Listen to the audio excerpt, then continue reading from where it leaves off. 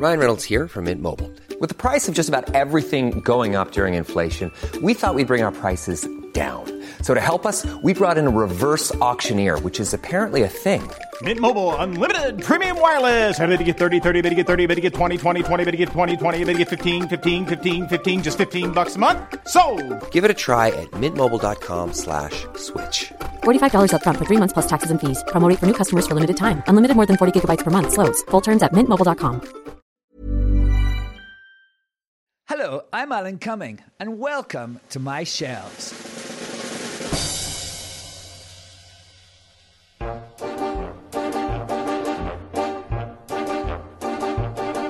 My shelves are sort of a museum of my life. I like to keep things from my travels that are, to me anyway, the very essence of the experiences I've had. Sort of portals, if you will, to a specific time and place. And the inspiration for stories and memories and musings. Here is one of my favourite cushions. I love a cushion. And here's a cushion with my friend Esther the Wonder Pig's face on it. If you don't know who Esther the Wonder Pig is, please find out immediately. Here's my Alice in Wonderland watercolour set. It's a big set of watercolours, and the outs it's in a sort of one of those old-fashioned tins with illustrations of Alice in Wonderland and the Mad Hatter and everyone at the tea party. And it's so nice. I've never used it. I just put it on a shelf. And today I'm talking to Andrew St. Clair. But neither of us had cars or a great deal of kind of skills in the actual making of lampshades. Welcome, bienvenue, welcome. Andrew St. Clair is one of my dearest, oldest, bestest friends, and he's also a man of many parts. He's been an actor, translator, a Steadicam operator, a documentary maker. Oh, he also was a lampshade mogul. He had a company that made these beautiful lampshades called Chandeliers for the People. He's also an olive and an almond farmer, and just a total darling, as you will hear.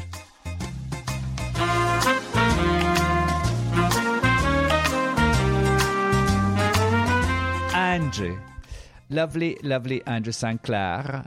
The thing I've got here, it's like two things. It's like two photos, but there's not. It's like a piece of card or two pieces of card with like a photocopied photo stuck to it. It's sort of weird. I don't know why that should be the case. Do you? What is it? What are the photos of? The photos are of us. One's of me, one's of you. We're in your flat in London. And we've both got pajamas on, and we've got but there's obviously I've taken the photo of you and you've taken the photo of me, and we're both leaning back because we've got cucumbers on our eyes. Oh yes, and we've got face masks on as well. So I remember it was the night of your lampshade show, and we must have gone back to yours and relaxed and had a few drinks or whatever, and had a sort of a spa night. Yeah, I think we did. We stayed up. You came. You were lampshade boy, weren't you, at our show? You came and helped doing the actual selling. Yes, I loved that so much. Oh, it was such a laugh. We did them. Yeah, it was in. I think that one was in. Was it in the Cobden Club in Notting Hill or somewhere? And yes, it's in a club. And it was just. I remember the room was just full of all these beautiful lampshades on little tables and everything, and it was like. Loads of people came, and I had a little. I just loved it.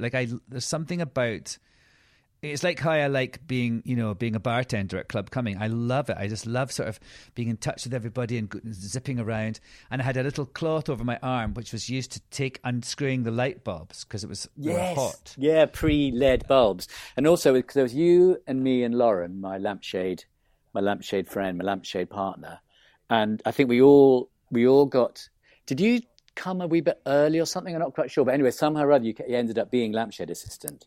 So our equipment was a little towel over our arms to be able to take the bulbs off, and a torch to shine through. So if the lampshade, which wasn't on a lamp, we had a little torch that we could shine to see, because I think that particular collection, as we put our lampshades into, was called the Dracula range. So we had these coloured linings, do you remember? So if you shone the torch through from inside, it would change with the light. Two things. Yes, I loved that. Yeah. So tell me, what was the provenance of Chandeliers for the People? Well, it was that I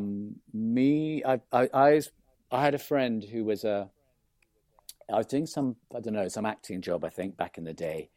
And my friend Catherine was a makeup person. And through her, I met this person called Lauren, who became my friend. And we were both kind of at a bit of a kind of loose end. She was trying to write her first children's book. And I guess I was looking for some sort of acting job. And when we met, we started talking about lampshades and how hard it was to find them. And for some reason, after we kind of met that first time, we both went off to look for lampshades, and sure enough, found it incredibly hard to find a nice one or a cheap one. And we just thought, why don't we make them ourselves? Which was a kind of crazy thing to do. But, it's absolutely true that I always think that when you find a lovely lamp, like especially like if, at a flea market or a jumble sale or a whatever, some old, I was up in the country when I go to, you have there's signs on trees saying, estate sale today, and you go there, some gorgeous lamp. You think, oh, that'd be so nice. It's so difficult to get a lampshade. Why is that, Andrew? I don't as know. Lampshade guru. As lampshade guru. Well, we were both sent. There was a shop in I think Kensington Church Street. It's probably still there actually, but it was a shop that I think it's called something like Anne's Shades or Shades by Anne. We'd both been told that was the place to go and look for shades. So in the kind of a few weeks, I guess, before we saw each other again, we'd been to Anne's Shades and failed to find a nice shade. And I suppose I don't know what it was. We just thought it'd be really good to find a shade that wasn't either kind of, there were some that were kind of crazy. People would stuck kind of feathers all over them, or sort of, made them look like a big pair of pants or something, but somewhere in between. So not quite sort of just the pure kind of ones they like to call fun, a fun shade. We were trying to find something that was kind of going to be kind of, I suppose, what our friends would like. And then I guess because we've been to Anne's sort of shade, fun but classy. Exactly. And then we got into the kind of whole sort of, I guess as we were thinking about it, we spent lots of time just meeting and chatting about our potential lampshade future.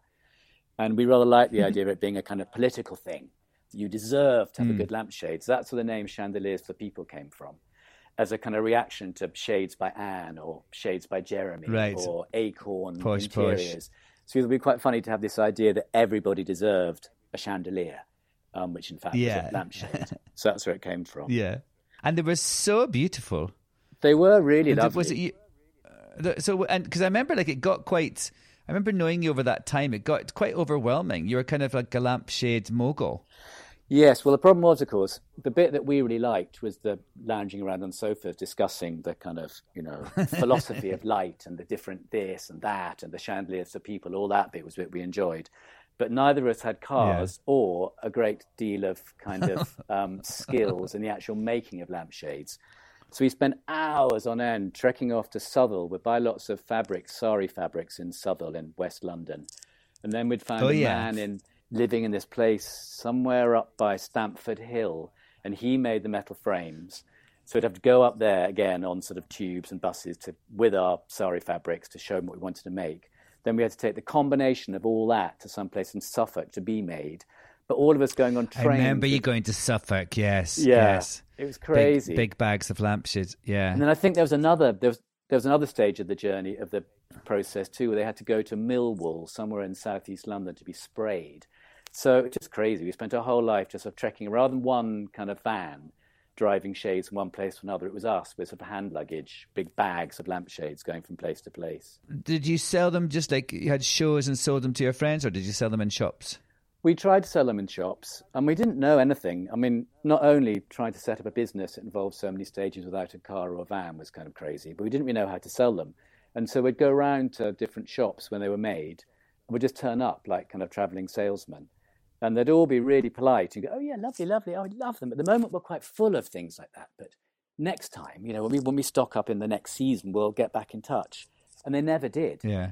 So we thought, well, what we should do, we discovered, in fact, that was a kind of key thing, not to do that. But what you should really do is have your shades in a studio, which is my flat, and invite all those shops people over to look at them. And then they'd be so excited. Right. And in competition, they'd buy them.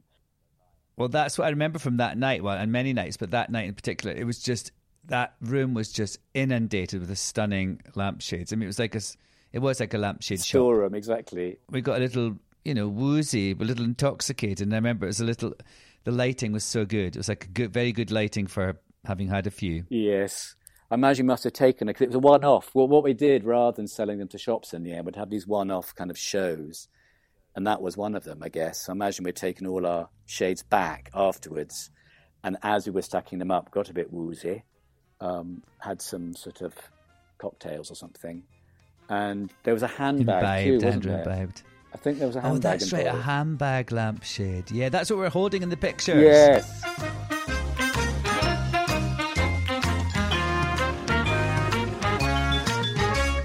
You have a sort of a bent or a propensity for having lots of different jobs. I've known you for several decades now, and the number of different things you've done. Let's think, you've been a translator, a Steadicam operator, Yes. a farmer. I mean, it's didn't you do noises for porn films once? Did noises for porn films. Yeah, I've done, sort of jack of all done trades, quite a I few. guess. They're like, what's that programme used to be on? Duncan's Dares, remember that?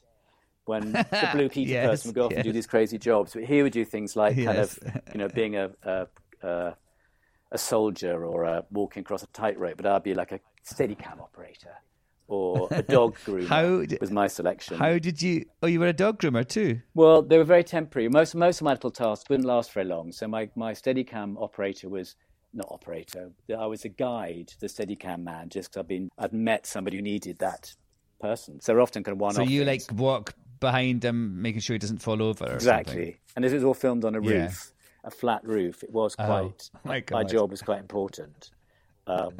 And I had to I wasn't allowed to tap him because that would move the camera, and I wasn't really allowed to say anything either because that also might be recorded. It would be heard, yeah. So it was a bit of a nightmare job, and he nearly did plummet over a roof a few times, but not in the end. I was just going to say, I mean, like, don't mean to cause offence, but if it was anything like your translation, I remember you were about to go to translate in Cuba with a friend of ours, and for him, and we were out for dinner just before we all went, and we were in this restaurant in Spain, and you couldn't remember the word for lamb, and you said, I would like the dish that is made from little sheep or something. Yeah, I Wasn't think that I what said you I'd like that one. The meat that comes from the animal that makes wool. I think that's what it was. I talked my way around That's that. even worse. I'd forgotten I'd got myself on that trip as a translator. God, I had, hadn't I? With incredibly basic Spanish. And yes, God, yes. So that was kind of the story of lots of those jobs, actually. I managed to scam my way in and just about get through it. There are a few kind of moments in Cuba, I remember, where I didn't really have a clue what I was supposed to be translating, so I just made it up and hoped it got. I remember do you remember in the 70s, 80s or something, maybe 80s, 90s, there was a sudden rush of sort of martial art films that were kind of in sort of, I suppose, second grade cinemas. They'd be kind of on the screen 2, 3, 4. And somebody told me that they'd just bought them in bulk from China. And they were all dubbed, but nobody had bothered to know what they're actually saying. They just made the noises and the words they thought might fit in. So when a Chinese person would watch the English version, it would bear any relation to the original. And that was a bit like my Cuban translation. I just thought those hand gestures, those eyebrow movements, that must mean, no, I cannot play this part like this. So I just said, no, she's not very happy with that line. Which is probably saying, I want to go to the toilet or something, but it seemed to work. I thought you were referring to your porn noises career there when you're talking about the voiceover stuff. How did that happen? That happened again. That happened by somebody. I met somebody at a party who said, I was in Barcelona and I was being there for a while. And he said, oh, you should get into this thing that I've been doing, which is doing voiceovers for this particular kind of film studio. So, okay, great. Thanks. Yeah, I'll look them up. And so I looked them up, and this particular film studio was a vast porn distributor. And for some reason, lots of porn films go to this film studio in the kind of outskirts of Barcelona and get dubbed into different languages.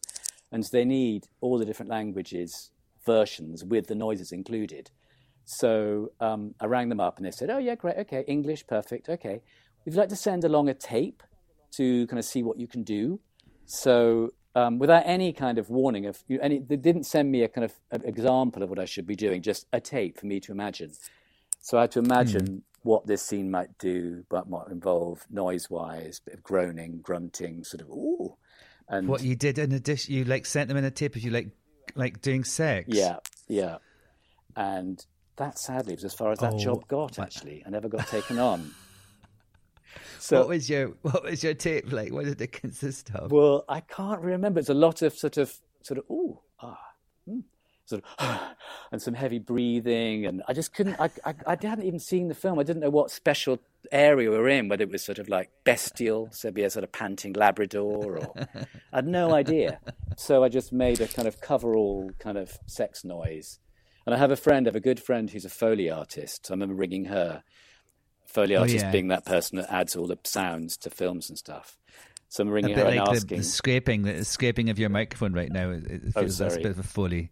It's like, no, but it's just funny, sort of like adding an extra scrape. It's exactly.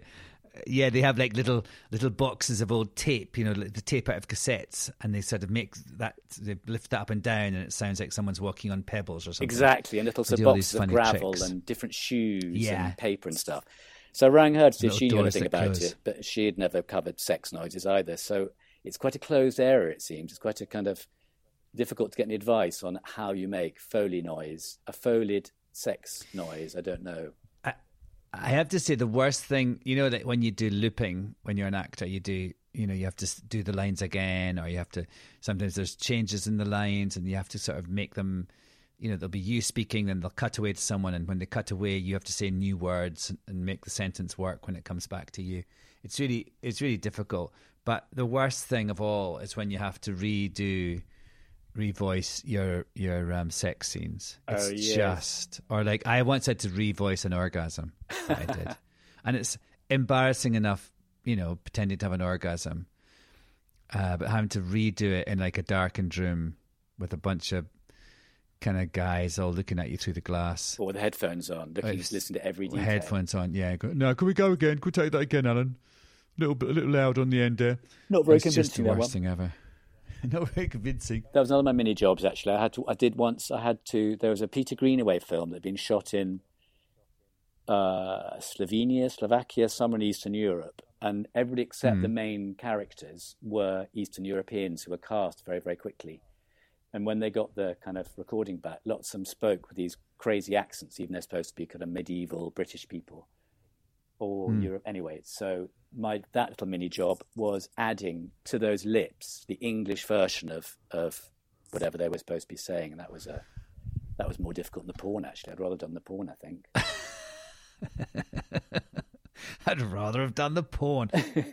And also now I'm just thinking it's hilarious that you're like an almond and olive farmer, because I mean you actually are that. That's not like that's true. Yeah, she produced them. Yeah. We do. Yeah, you like spend a lot of your time rearing almonds, or not rearing almonds, but sort of, what do you call it, nurturing almonds. Yes, we do. It always seems a bit kind of Marie Antoinette playing shepherdess in a sort of way. We're not there all the time, and they obviously do need a lot. Well, not so much, but they do. If you're going to do it really properly, there's a lot of pruning and kind of. We don't do any ploughing. We're going for the more kind of sustainable version, but. There's a lot of stuff you're always to do. With your, what do you call it, your shifter? What's that thing called? Your Fitzer? Oh, yes, the electric strimmer. What do you call it? Yeah, strimmer. You're always strimming. Yeah, there's a lot of activity going on. But we don't produce an enormous amount. But, yeah, it's pretty good. And that was the thing. We didn't really kind of notice. We obviously noticed, but it wasn't sort of, oh, yeah, it's got almonds and olives, lovely, very nice, I had a garden.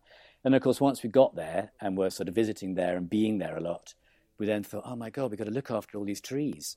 So that's how it happened. What would happen if you didn't? Like, what would happen to the almonds and the olives? Would they stop producing or something? I think they would in the end, yeah. Almonds kind of are quite delicate. They'd end up first. Olives seem to be completely immortal. They go on and on forever. You have to prune them to make sure they keep producing things. And as I say, we're not there that much. We're there enough to keep it all going, but we probably should be there more to kind of really be producing proper quantities.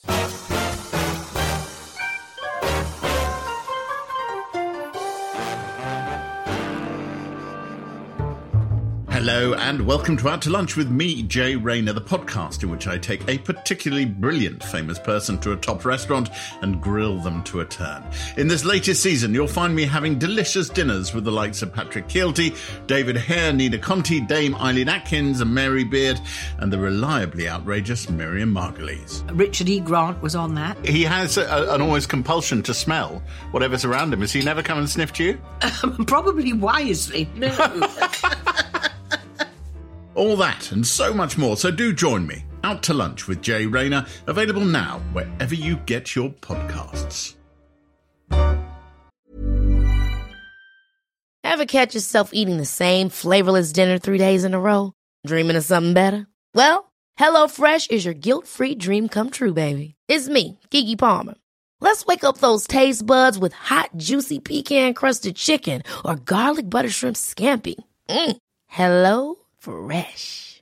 Stop dreaming of all the delicious possibilities and dig in at HelloFresh.com.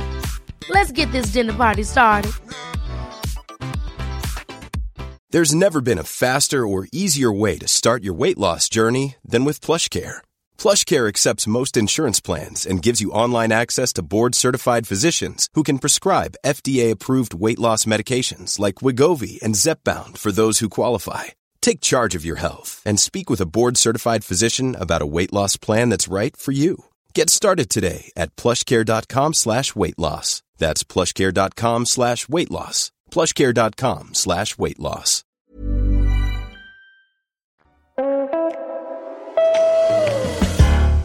I loved one time when we came to visit you, and it was because what I didn't realize is that when you harvest your olives, a big truck comes and they put a big net thing round the bottom of the olive tree, and then the machine shakes the olive tree like really vigorously. That's how they do it. It's like shaking it, so all the olives fall into this and they catch it in this net.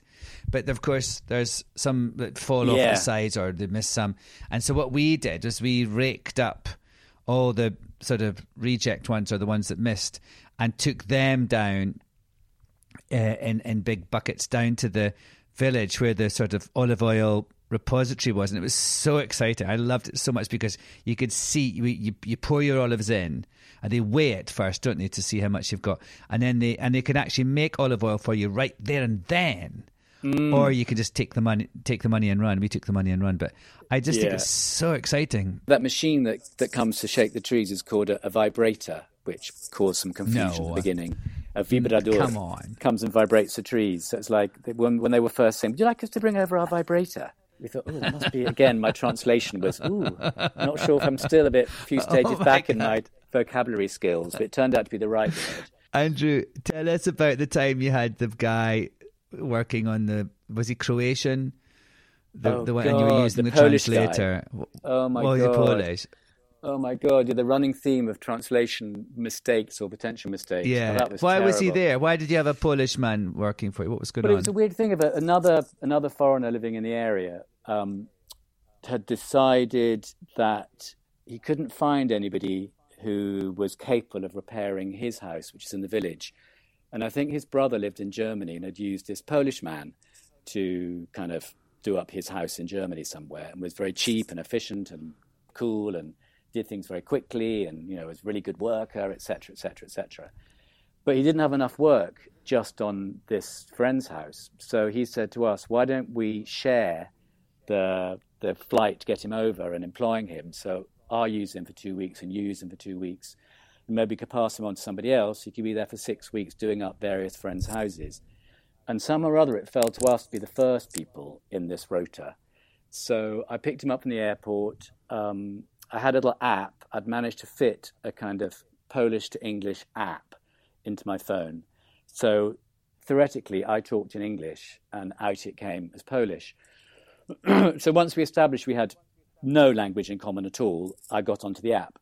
So on the drive down, I'd sort of say things like, that's the place where this happens, or these mountains are called this or that. And I'd turn it off and then play the app back to him, and it said, and he seemed, nodding quite happily. And then we got to the house. Oh, so it was like he heard a voice. It wasn't just written down. He heard an actual voice. And it wrote it down for you to access it later. But he heard the voice. He was all very smiley and happy with it. And then I think the next day we were showing him things to do, what we would, what the work would like him to do. And one of them was to fit a gutter to collect some rainwater on the side of the house. So I'm already worried about the word gutter. Exactly. It gets worse. So it was what I was meaning to say to him was, if you got the ladder ahead of me, then you'll be able to see where I'd like to fit the gutter, and then we'd put it on these. And there was also technical talk about him being on the ladder ahead of me, basically. And I remember him looking a little bit startled when I played back this recording to him. But it's all in Polish, so I didn't know. And then as the kind of week progressed, he got more and more kind of difficult and kept refusing to do things we asked him to do and do exactly the opposite of what we asked him to do. And eventually he just left. We just had to pass him on to the second person. And we're thinking, what the hell went wrong with that? We were so cheery and charming, and I wonder if I gave him the wrong instructions, or I was rude, or the translating machine, the app, had sort of somehow missed out some Polish politenesses. So I couldn't play the app back, but it did do it, recorded all the conversations as printed. As text. As text, exactly. So I ran it back, and the first bit about the lovely view and the mountains where this cheese was made. And then we came to the bit with the ladder, going up the ladder towards the gutter. And what was printed there was, you pop up that ladder ahead of me and show me your plump arse, and I'll fuck it till I'm done. It's like, what the hell? How did Oh my God. And it was all printed out. And if it hadn't been printed out, I thought that can't be. It cannot have. There was nothing that I said that could possibly, in any kind of double meaning of words, said that. So whether it was an app, it was a free app. So beware, anybody. Your free app may have been tampered with. You get what you pay for. Get what you bloody pay for. My God. No, I just think the word gutter, though. The word gutter, I think, something's going to go wrong here. Yes. There's going to be some... That could have been the key, I guess. Gutter could have tipped it off into the kind of X-rated. So the guy thought you were asking... Oh, my God. He thought I was hinting some... But obviously thought... Hinting? Hinting? We left hinting way back there. I'm amazed. Oh, my God. I mean, not to be generalised, but Poland isn't, especially now, isn't a kind of particularly gay-friendly country. So amazing. Friends just sort of the kill gays. you then and there. But he seemed to kind of get over that. He just slowly... They banned them, didn't they? I mean, they said they don't exist. Exactly. They don't make their own. Yeah. There are no gays in Poland, apparently. Don't have... No. Oh, my God, that's absolutely hilarious. So but you'd still have people come and help you, don't you? Do things, and you had some. Yes, I don't use an app anymore. Obviously.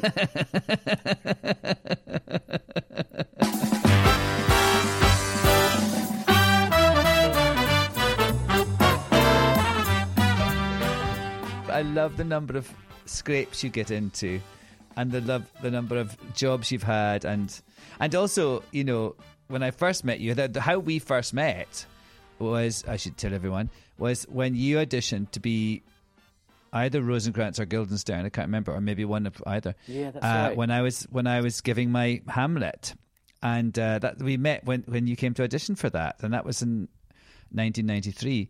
That's before I knew Susie, actually. Oh, was it? And yeah, because I did Hamlet before I did Cabaret, and I met her when I did Cabaret. So, but I was going to say, just like, when was that? At some point during the pandemic, Grant and I were watching on the Criterion channel.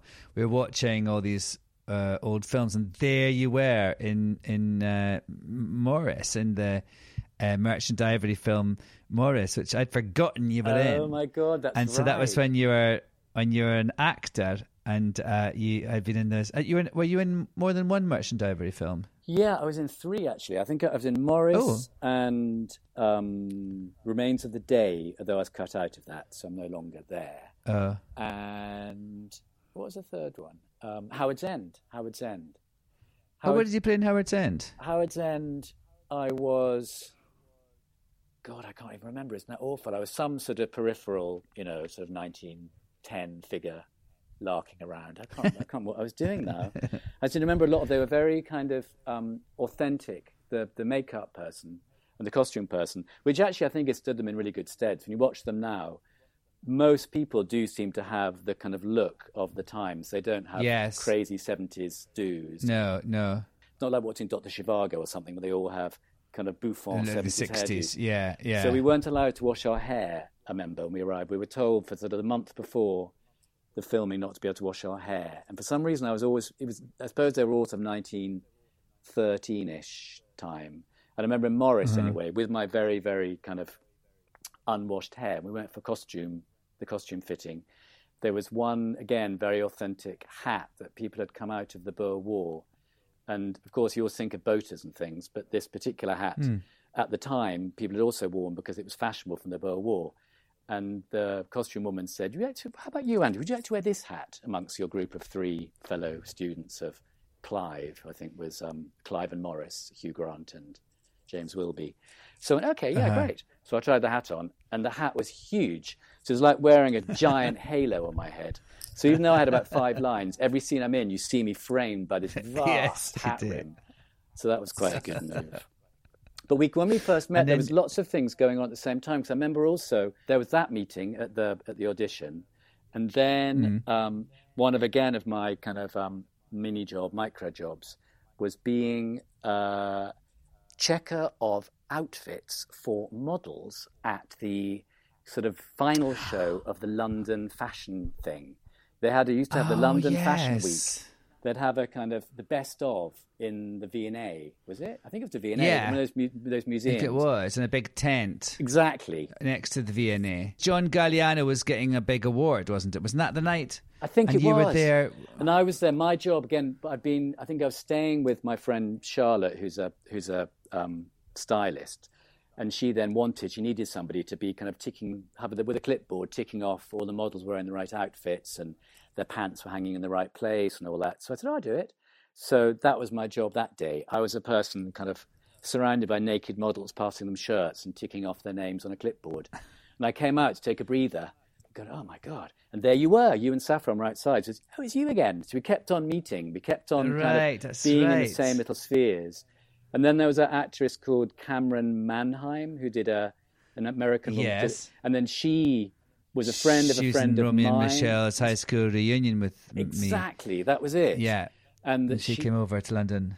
She came over to London, and I knew her through a friend I was at drama school with. And I think she didn't know we were friends. That was it. Or we had made friends. And she said to me, I'm working with this actor called Alan Cumming. You would love him. You've got to be friends. You've got to be friends, you two. You would love each other. How funny. I know. And it was true. That's so true. She was right. Oh, that's so funny. And I'd forgotten about that thing about the V&A, the fashion thing, because what I remember from that night was it was a special award that Galliano was getting, and Saffron, who was my girlfriend at the time, she'd worked with him a lot, and so she came down, sort of wearing all his best outfits, and she had to come and she had to be ripping these pages out of a book, whilst maybe it's the Bible or something, like wearing a fabulous sort of crazy outfit, and her hair was all bonkers. I remember like going home that night with her, and she'd all like sort of chalk and weird shit in her hair. It was really crazy living with a supermodel, because they would always have weird stuff in the bed from the shoot the day before. Well, I was a person sweeping that out of the corridors. I was a person kind of, as the light of Saffron came off and sprayed all their chalk and glitter and stuff, and Andrew, can you sweep that out of the way? So I was the kind of the person clearing it for the next model to come and spurt. That was so funny.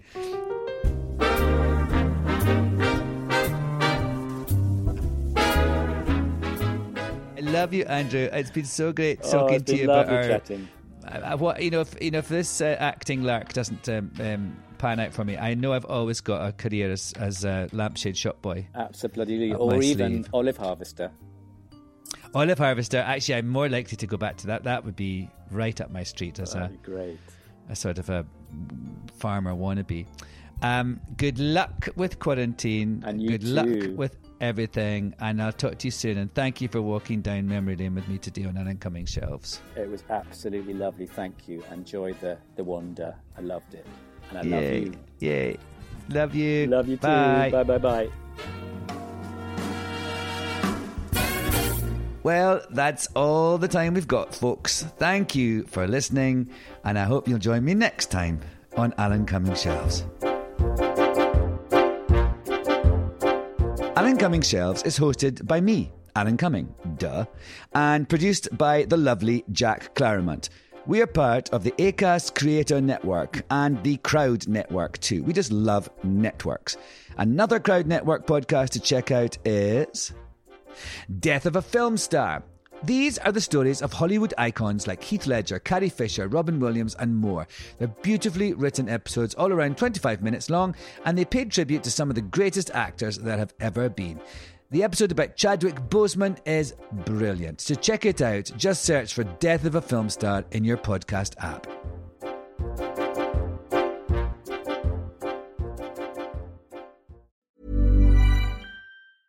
Mom deserves the best, and there's no better place to shop for Mother's Day than Whole Foods Market. They're your destination for unbeatable savings, from premium gifts to show-stopping flowers and irresistible desserts. Start by saving 33% with Prime on all body care and candles. Then get a 15-stem bunch of tulips for just $9.99 each with Prime. Round out Mom's menu with festive rosé, irresistible berry chantilly cake, and more special treats. Come celebrate Mother's Day at Whole Foods Market.